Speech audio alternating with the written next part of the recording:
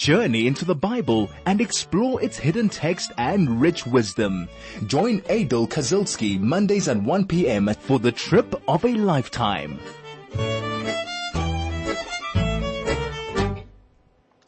Shavua Tov, and welcome everybody to another trip of a lifetime. We are transversing the words of the book of Genesis, particularly chapter 27. That's where we're going to be kicking off. We're in the Parsha of Toldot, and we're now going to be coming to a very, very exciting part of this Parsha in particular, and this is a continuation of what we did not last week but the week before, when good old Esau came in very hungry, wanted to eat something, and he traded his birthright for a pot of lentils. And we spoke extensively then about the repercussions of that and how those repercussions actually follow up all the way until today's times. And we had a little bit of a break last week because the narrative changed and started discussing a little bit about the life of his father Yitzchak. Now we're back on to the main theme, and that is the relationship between Yaakov and Esau, between Jacob and Esau. And now we're actually going to see how swallowing that plate of lentils, momentarily satisfying yourself, had incredible effects on what Esau gets from his father Isaac now in terms of blessing. So would love you to join into the chat if you would like to ask a question or you have a comment on what we are discussing. 34519 is the SMS number. 061-895-1019 is our Telegram line. And if you're sitting in the comfort of your home, you're not driving at this point in time, what better way then but to follow in the actual text. So if you do have a Chumash of 5 books of Moses in front of you, it's chapter 27 of Genesis. And we're going to now lay the foundation. We're going to lay the scene as to how now swallowing that plate of lentils actually affected what Esau gets, not only for himself, but for all generations to come up to this very, very day. So let's jump right in. We're going to look at verse 1. Vayehi, and it was, Ki zaken Yitzchak grew old, vatichena einav merot, his eyesight faded. Vayikra et Esav beno hagadol, so he called to Esav, his elder son, Vayomer elav, and he said, Beni, my son. Vayomer elav, and Esav responded, Hineni, here I am. Very, very simple. This is what I love about learning Torah, is that it's very concise, very precise. It doesn't say a lot, basically. He's old. His eyesight has faded. He calls his elder son, Esav, my son, and Esav responds, I am here. But when we start looking in the oral Torah, and we are going to look at what is actually happening from the Midrash point of view, we actually see a tremendous amount of insight, which I am going to be sharing with you today. So the first thing is that we know at this point in time, when Yitzchak eyes have become dim, he is in fact 123 years old. Just to give you a bit of historical context, it's the year 2171. In the Hebrew calendar, it's 1590 before the Common Era. Okay, and basically his eyesight had faded. Now he wasn't completely old. Because in those days people didn't suffer from the infirmities of old age, not even, believe it or not, says the Midrash, not even from a thing called a headache. So our question is, why did his eyesight go? Why did he have faded eyesight? Well, the Midrash actually gives 9 reasons as to why Yitzchak lost his eyesight. So let's actually understand all of that. The first is that Esau actually Esau's wives worshipped idols. Now, one of the things that I realize as I'm talking to you right now is that I left out the last two verses of the previous story with Yitzchak, and I'm just going to go to them now just to refer to them. But it's basically about the marriage of Esau. So then we'll understand why Yitzchak's eyes became dim. It says, Vayihi Esau ben Arbaim Shana. Esau was 40 years old. Vayikach Isha. So he took a wife, et Yehudit bat Be'eri Hachiti. He took a daughter by the name of Yehudit, who was the daughter of Be'eri the Hittite. Ve'et Bosmat ben Elon Hachiti. And also another wife called Bosmat, the daughter of Elon Hachiti. Vatihiyena morat ruach leYitzchak uleRivka. And they became a source of spiritual embitterment to Isaac and Rebekah, to Yitzchak and Rivka. So Esau was pretending to be very, very pious. He was in fact, He was in fact trying to copy his father, because his father got married at 40, so he did the same. But we know that before he married, he had engaged in all sorts of sexual immorality, and now he lands up taking two wives. But they didn't come from very good stock. They came from a place that did a lot of idol worship. And in fact, the Midrash gives a very cute little story, not story, or a little mashal to explain the woman that Esau married. The Midrash goes and says that in the time of Rabbi Chia, there was a species of birds that immigrated to the Holy Land, and the rabbis didn't know how to determine whether or not it was kosher. And Rabbi Chia said to them, you know what? Isolate one on the roof and then go and see what kind of birds associate with it.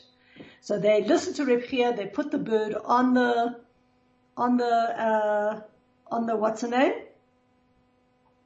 On the roof, and immediately a raven, which is not kosher, joined the bird, and then the rabbi saw that if a raven is joining the bird, this bird is not kosher. So they went and said, okay, we understand that now. So why is the Midrash giving this example? Because that was the same with regard to Esau when he married wicked women. They worshipped idols and they were very aggrieved, because what happened was that the divine presence left the home of Yitzchak and Rivka because of that. So that is really the story over there. So now let's go back and let's work out why Isaac got blinded, or his eyesight faded. So the first reason given is exactly because of what I just told you. Esau's wives worshipped idols. And it said that the smoke from the incense that they burned actually caused Isaac, Yitzchak, to lose his eyesight. So that's the first reason. The second is, and then you can refer back again to Parashat Chayei Sarah, where we spoke about the fact that Abraham asked that God give a sign before one dies that one becomes old, so you could distinguish between a young person and an old person. Then what happened was that Yitzchak prayed that people should suffer before they died, so that they will know to atone for their sins and be worthy of the world to come. Yaakov said, please don't wait till the end of life, because then who knows how many sins we've done and how much we will suffer. Rather give us suffering throughout life so we can repent all the time.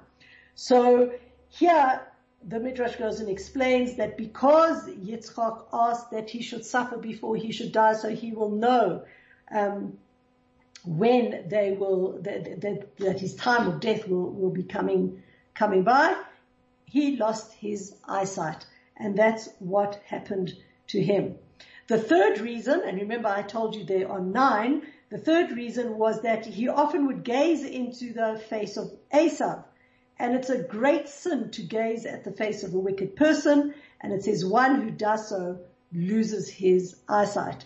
So that's 3 reasons. There's another 3. I said to you that there were 7 or 8 of them. So we're going to carry that after the break. But before we go to the break, in case you didn't know, February 1st is Car Insurance Day, and it's the perfect reminder to reevaluate your current car insurance. You can SMS out, OUT, to 40251 or call 08600 600 00 for a quote, and Outsurance could save you money. If they can't, you can ask them for 500 Rand or 1,500 Rand if you've been claim free with the same insurer for 3 years. So that's out to 40251 or call 08600 60 000 and let the celebrations begin, because Outsurance is a licensed insurer and FSP. T's and C's apply and standard rates apply, and free SMSs. High FM, your station of choice since 2008. Welcome back, and we're looking at the reasons why Yitzchak's eyes got dim. So just before the break, we said 1, Esav's wives worshipped idols. 2, Yitzchak asked for punishment before, or have some sign that he was going to die. And 3rd, because he gazed into the face of Esav. The 4th is, it says that Yitzchak loved Esav more than Yaakov because Yaakov brought him delicacies. And as it says in Deuteronomy, okay, bribery blinds the eyes of the wise. So it seemed that on one level, Yitzchak was somewhat bribed by the fact that Esav always was bringing him like really nice things to eat, and therefore Yitzchak deserved this punishment. Now, we know that what Yitzchak would hypocritically do is he would come to his father and ask him all sorts of questions on how, say, for example, to tithe straw, when everybody knows that the law is there's no tithing of straw. He would bring Yitzchak food every day, etc., etc. Now, you know, when it says when a person's vision becomes weak, he can no longer discern things properly. And so this was like an ongoing thing of Esav slowly wearing his father down until he not only became physically blinded, but he became spiritually blinded to the fact that Esav was in fact a good for nothing and not the pious man that he pretended to be. There's an interesting story just teaching us how one needs to be very, very careful not to get blinded, because when one does that, then one can make a misjudgment. The Talmud tells the story of Rabbi Yishmael, who was the son of Rabbi Yossi.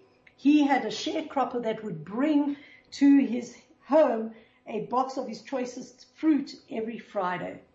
Now, one week, this sharecropper came to the house of Rabbi Yishmael with a fruit on a Thursday.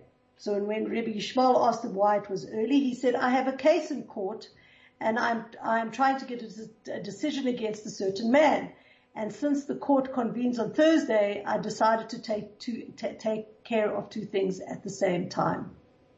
Rabbi Yishmael replied to him, I will therefore not receive your fruit, but I am also going to now disqualify myself from judging your case, because what you have done now is equivalent to a bribe, and I'm going to give your case now to 2 other judges. So that's what he did, and he went to just be a spectator while this case was being tried. And while the case was in progress, Rabbi Yishmael was listening, and every time things went badly for the sharecropper, he thought to himself, well, if he had used such an argument, he would surely have won. And when the whole case was concluded, Rabbi Yishmael said, see how terrible it is for a judge to take bribes. I didn't take any fruit from the sharecroppers, but had I taken it, it would not have been of any benefit to me, because since he sent me the fruit the next day anyway, I still would have landed up on his side, and this innocuous, like small innocuous gift, allowed my judgment to be incorrect. So he actually saw and he understood that you've got to be very, very particular about taking a bribe. And I think that this is just something that one should keep in mind when one is listening to, two sides of an argument, that if one doesn't have the capabilities of judging really completely objectively, that one should rather excuse oneself, because this is now what happened with Yitzchak and Esav. So that is the fourth reason. The fifth reason is that divine providence arranged for Yitzchak to go blind so that Yaakov would be able to take the blessing. And it really was just the way circumstances worked themselves out, and that's how God wanted it to be, so that Yaakov could indeed get the blessings. The sixth reason was a very interesting one, and that's again taking us back a little bit. When Abraham, Yitzchak's father, was in the land of the Plishtim, and you remember Avimelech took Sarah and he received a terrible punishment, and that you can go look back in the Parsha of Vayera, we discussed it a lot. He felt very bad that Abraham had tricked him by saying that Sarah was his sister, and the Midrash goes and tells us that he cursed Abraham that his son will be blind.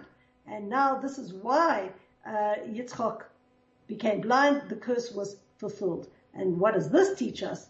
This teaches us that this teaches how much one must avoid being cursed even by the most common of men. The seventh reason why he became blind was that Esav was so wicked, he caused Yitzchak to go blind so that he wouldn't see his deeds. Now we know that Esav began sinning when he was only 15 years old, but he wasn't really open about it, and that's why Yitzchak considered him virtuous. But by the time Yitzchak became blind, Esav did so many terrible things that people could no longer stand to live with him. It would have looked terrible if Yitzchak walked on the streets and would have people pointing him out to be the father of wicked Esav. So God blinded him, meaning that he would not be able to leave his home. And it says this is the way again of hashgacha pratis, of divine providence. If a person has a wicked child, he can become blind for two reasons. First, because he didn't make sufficient effort to correct him. Okay, because we know that as long as a child is young, you can easily influence the kid, and then if the parent lets him do as he pleases, he's punished. But the second is as a kindness, so that the parent would not see him going bad. The eighth reason, and the eighth and the ninth reason, are interlinked. The eighth reason for why Yitzchak went blind was that, if you recall again, you remember that he was bound up on the altar when Abraham was about to slaughter him. It says that at that point in time the angels wept and their tears fell into Yitzchak's eyes. And this weakened his eyesight and eventually caused him to go blind. And also it says that the knife was at his throat and he suffered a traumatic experience, and that also led to the loss of his eyesight. So this whole story of the eyesight came from Akedas Yitzchak, when there was that whole experience. And finally, the ninth reason that we're told is that while just before the angels were weeping and their tears fell into Yitzchak's eyes, he had gazed at the divine presence. Now, this is actually a great sin.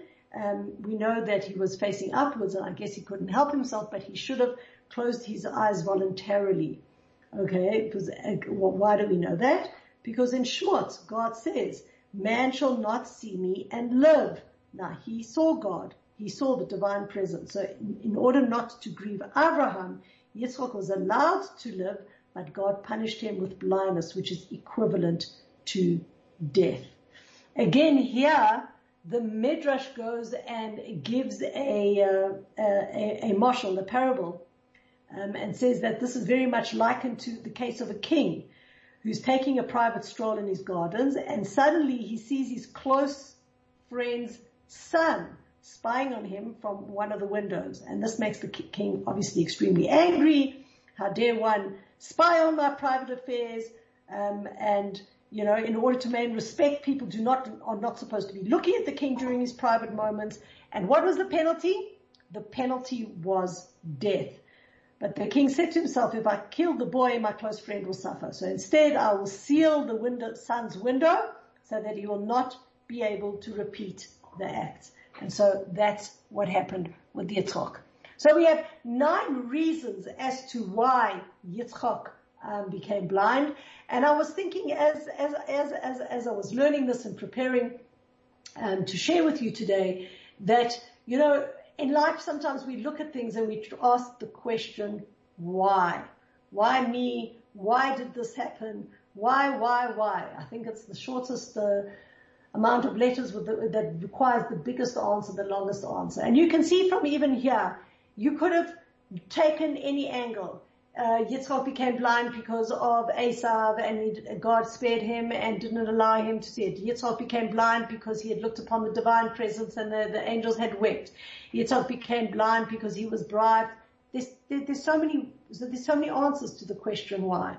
And as human beings, we can't always answer the question why. We can surmise, we can maybe extrapolate, we can seek counsel, but it's better rather to deal with the how, or what should we do next, as opposed to the why.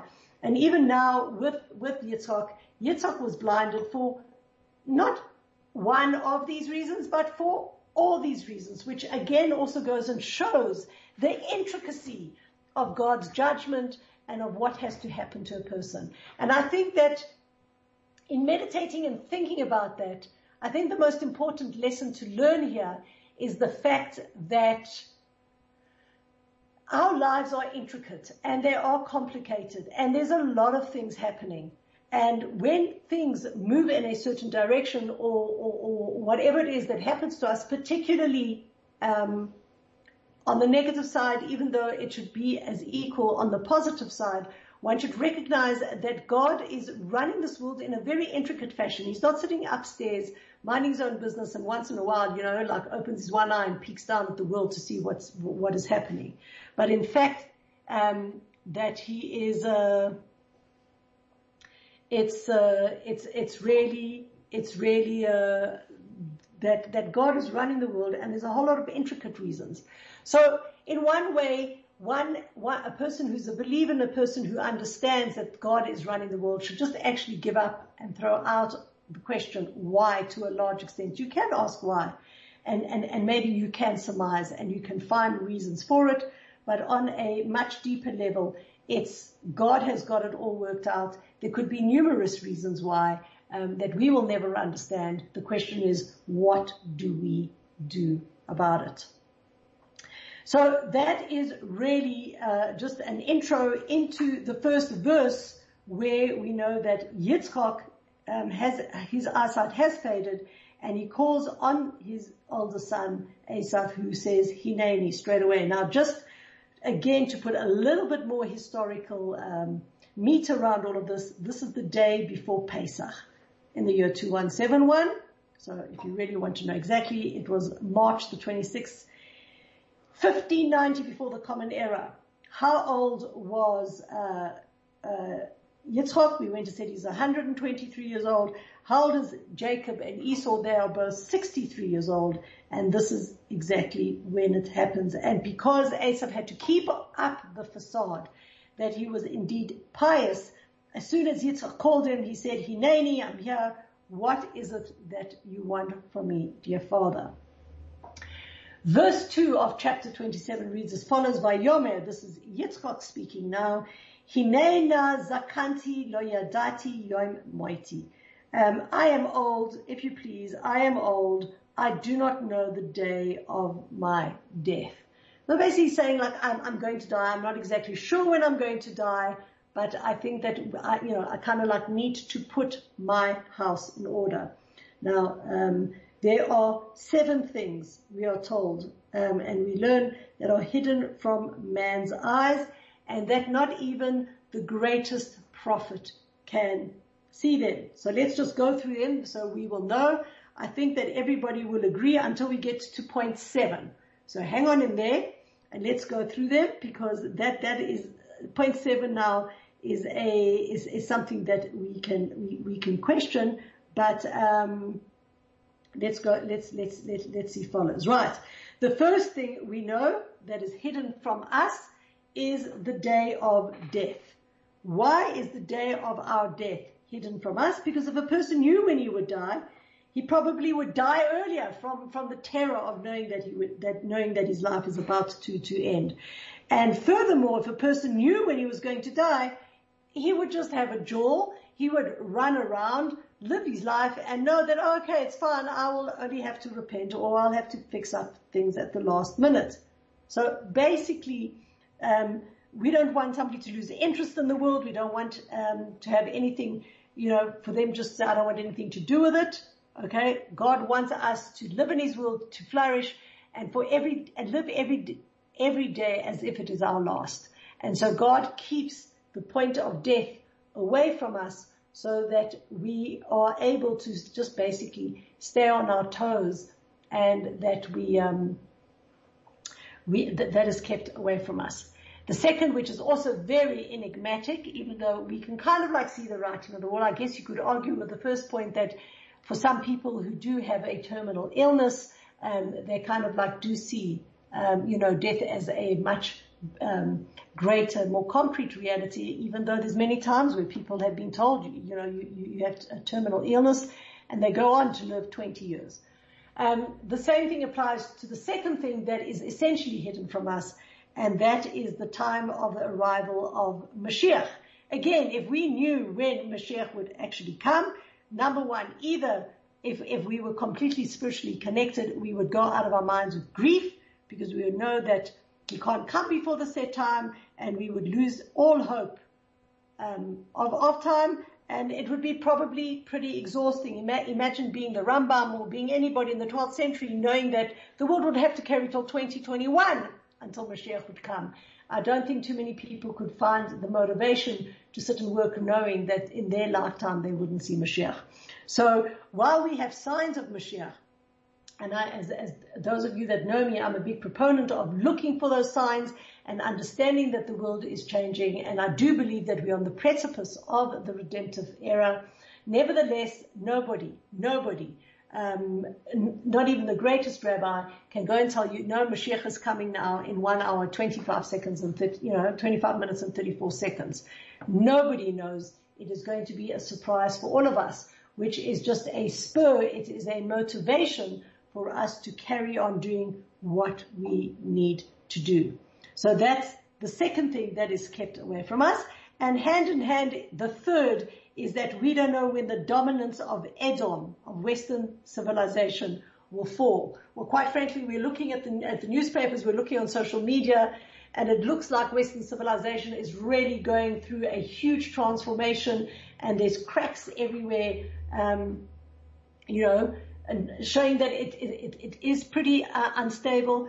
But the bottom line is that if we knew when Western civilization would fall, which means we would know when Mashiach would come, then we would have, like, maybe for the last 10 years or 15 years or 30 years or 70 years not done too much about it. But the fact is that we wait for it every day to watch on the news to see what will happen.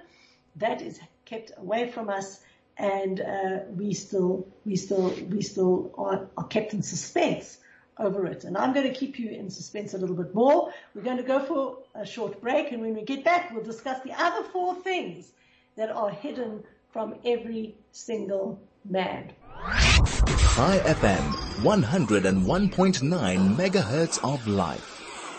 Well, I think that was enough of a suspense. What other 4 things are kept from us? Very, very interestingly, the first says the Torah, the depth of law. What does that mean? It means that if everybody would understand the intricacies of the law, people wouldn't spend much time studying it, right? Everybody would know exactly how to zero in on the truth.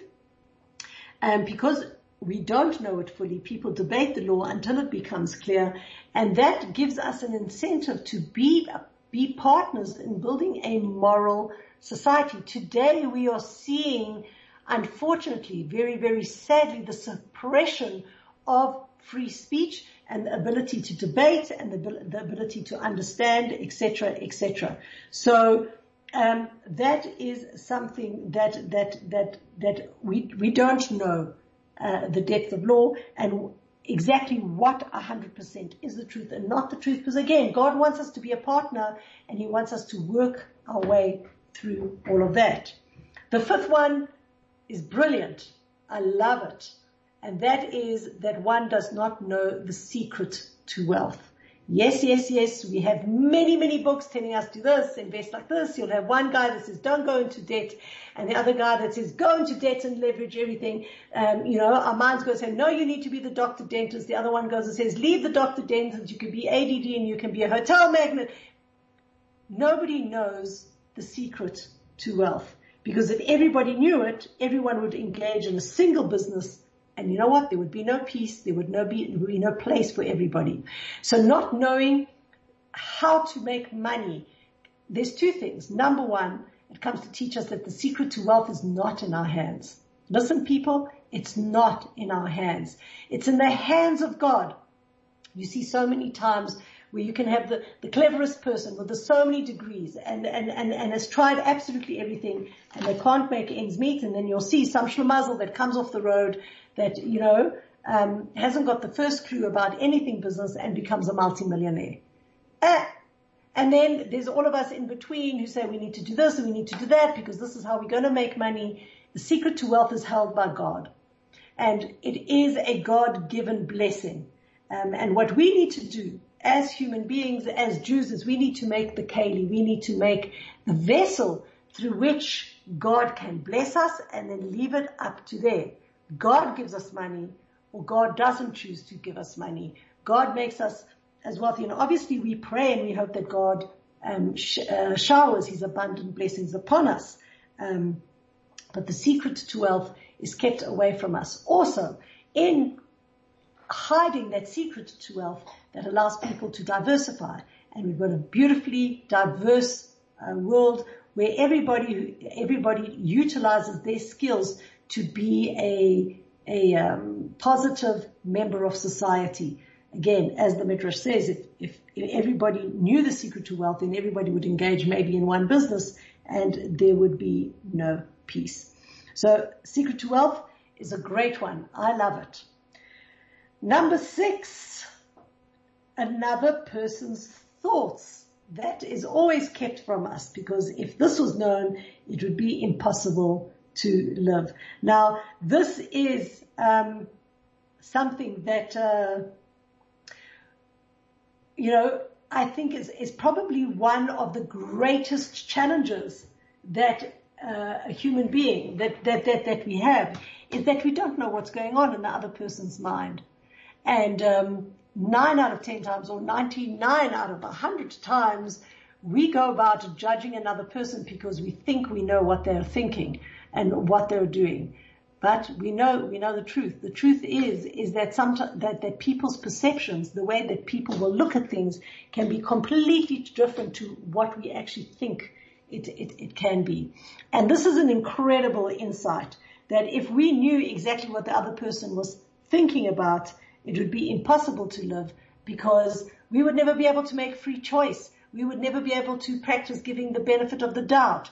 We would never be able to go beyond the letter of the law and do something for somebody who's not deserving. We'd be very, very judgmental. It would just actually be impossible to live. So God gave us an incredible, incredible gift. And that is that we can never read another person's mind. Even if you're the greatest psychologist, psychiatrist, you've studied the mind, you've studied behaviors, it's actually quite awe-inspiring when if you have the ability to sit down and listen to another person's perceptions, to see how another person can color their life in a completely different palette to you. And that is part of our growth. That is part of us being part of the world, that this, it's then expected of us to go out and give the benefit of the doubt, to do something for somebody, even though they said XYZ or they think XYZ. And that really is a blessing for us, because we grow as people. So another person's thoughts, also a great one. Love, love, love that. And finally, There's one thing now that I'm not sure that we can say that it's pertinent today, because we kind of have got extra X-ray eyes, but it says that the contents of a pregnant woman's womb, whether it is a male or female, is hidden from us. Well, that generally was the truth until, a couple of decades ago. Today it's easy peasy. It's shown to absolutely everybody. You can go and you can have a scan when you're pregnant, and they generally do get it right. I'm not sure, I got to be honest, why that now is still something that the Torah says is hidden. But I can say the following. I know of quite a few cases where a couple has been told that they'll have a boy and out popped a girl, or vice versa. So it's not completely known. It's pretty good if you're looking on a scan. It's even better if you're doing some genetic testing. All of those things are true, but nevertheless, it says that there is a specific point early in pregnancy that one can pray for the sex of the baby, and those things can be changed. So out of all of them, let's just quickly go through them again. Your day of death, you do not know about. The arrival of Mashiach, you won't know. When the dominance of Edom, of the Western civilization, will fall, you don't know. You do not know the depth of law, meaning you do not know exactly what is morally right or wrong. You do not know the secret of wealth. You do not know another person's thoughts. And lastly, it says that one does not know whether it is a male or a female. So I guess right now that, at conception, you don't know if it's a male or female, but very, very shortly afterwards, within 6 days of conception, one can, if one wanted through genetic testing, find out whether it is a male or a female. We're going to go for a wee little bit of a break, and then we are going to sum up what is now happening with Isaac and his dialogue with Esav. High FM, 101.9 megahertz of life. Well, when you're having fun and you're learning and, you're completely involved, time flies, and time has indeed flown for us, and we're coming to the close of my show. So what we just need to know is that Yitzhak really said to Esav that he could sense that this point in time when he is called Esav, that the angels were praising God so intensely that he could feel the gates of blessing had opened. And since he was old and he did not know when he was going to die, he wanted to now impart the blessings. One last thing the Midrash does say is that when a person comes within 5 years of the age at which his parents died, he must start concerning himself about his own demise. So since Sarah died when she was 127 years old, we said that Yitzhak was 123. He was beginning to prepare for his own death. No, he did not expect himself to die the next day. So I don't want anybody going and becoming hysterical about it. But that was the motivation between for Yitzhak asking Esav to start preparing him food. We're going to have that whole discussion next week as to why he needed food for the blessing. But I'm going to keep you in suspense. And we'll get back with each other next week, at the same time, same place, and we will share further insights. Hope you enjoyed the show, and I wish each and every one of you a beautiful week ahead. High FM, your station of choice since 2008.